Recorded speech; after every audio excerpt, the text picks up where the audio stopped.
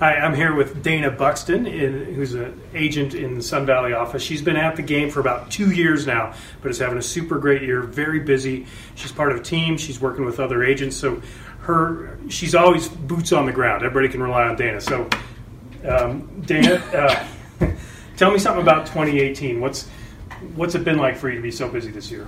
Well, being in my second year, I feel like I'm kind of just figuring out the business and the whole learn by doing right now, whether it's my own new clients or working with my mom, who's my business partner, and also working with another agent in the office. So what has it been like? It feels like it's been crazy, but I think that's part of the learning process, and it's been awesome to, one, have an office that's fun to come to because I'm here all the time, and two, have other agents that you can bounce ideas off of, and even sometimes this guy helps.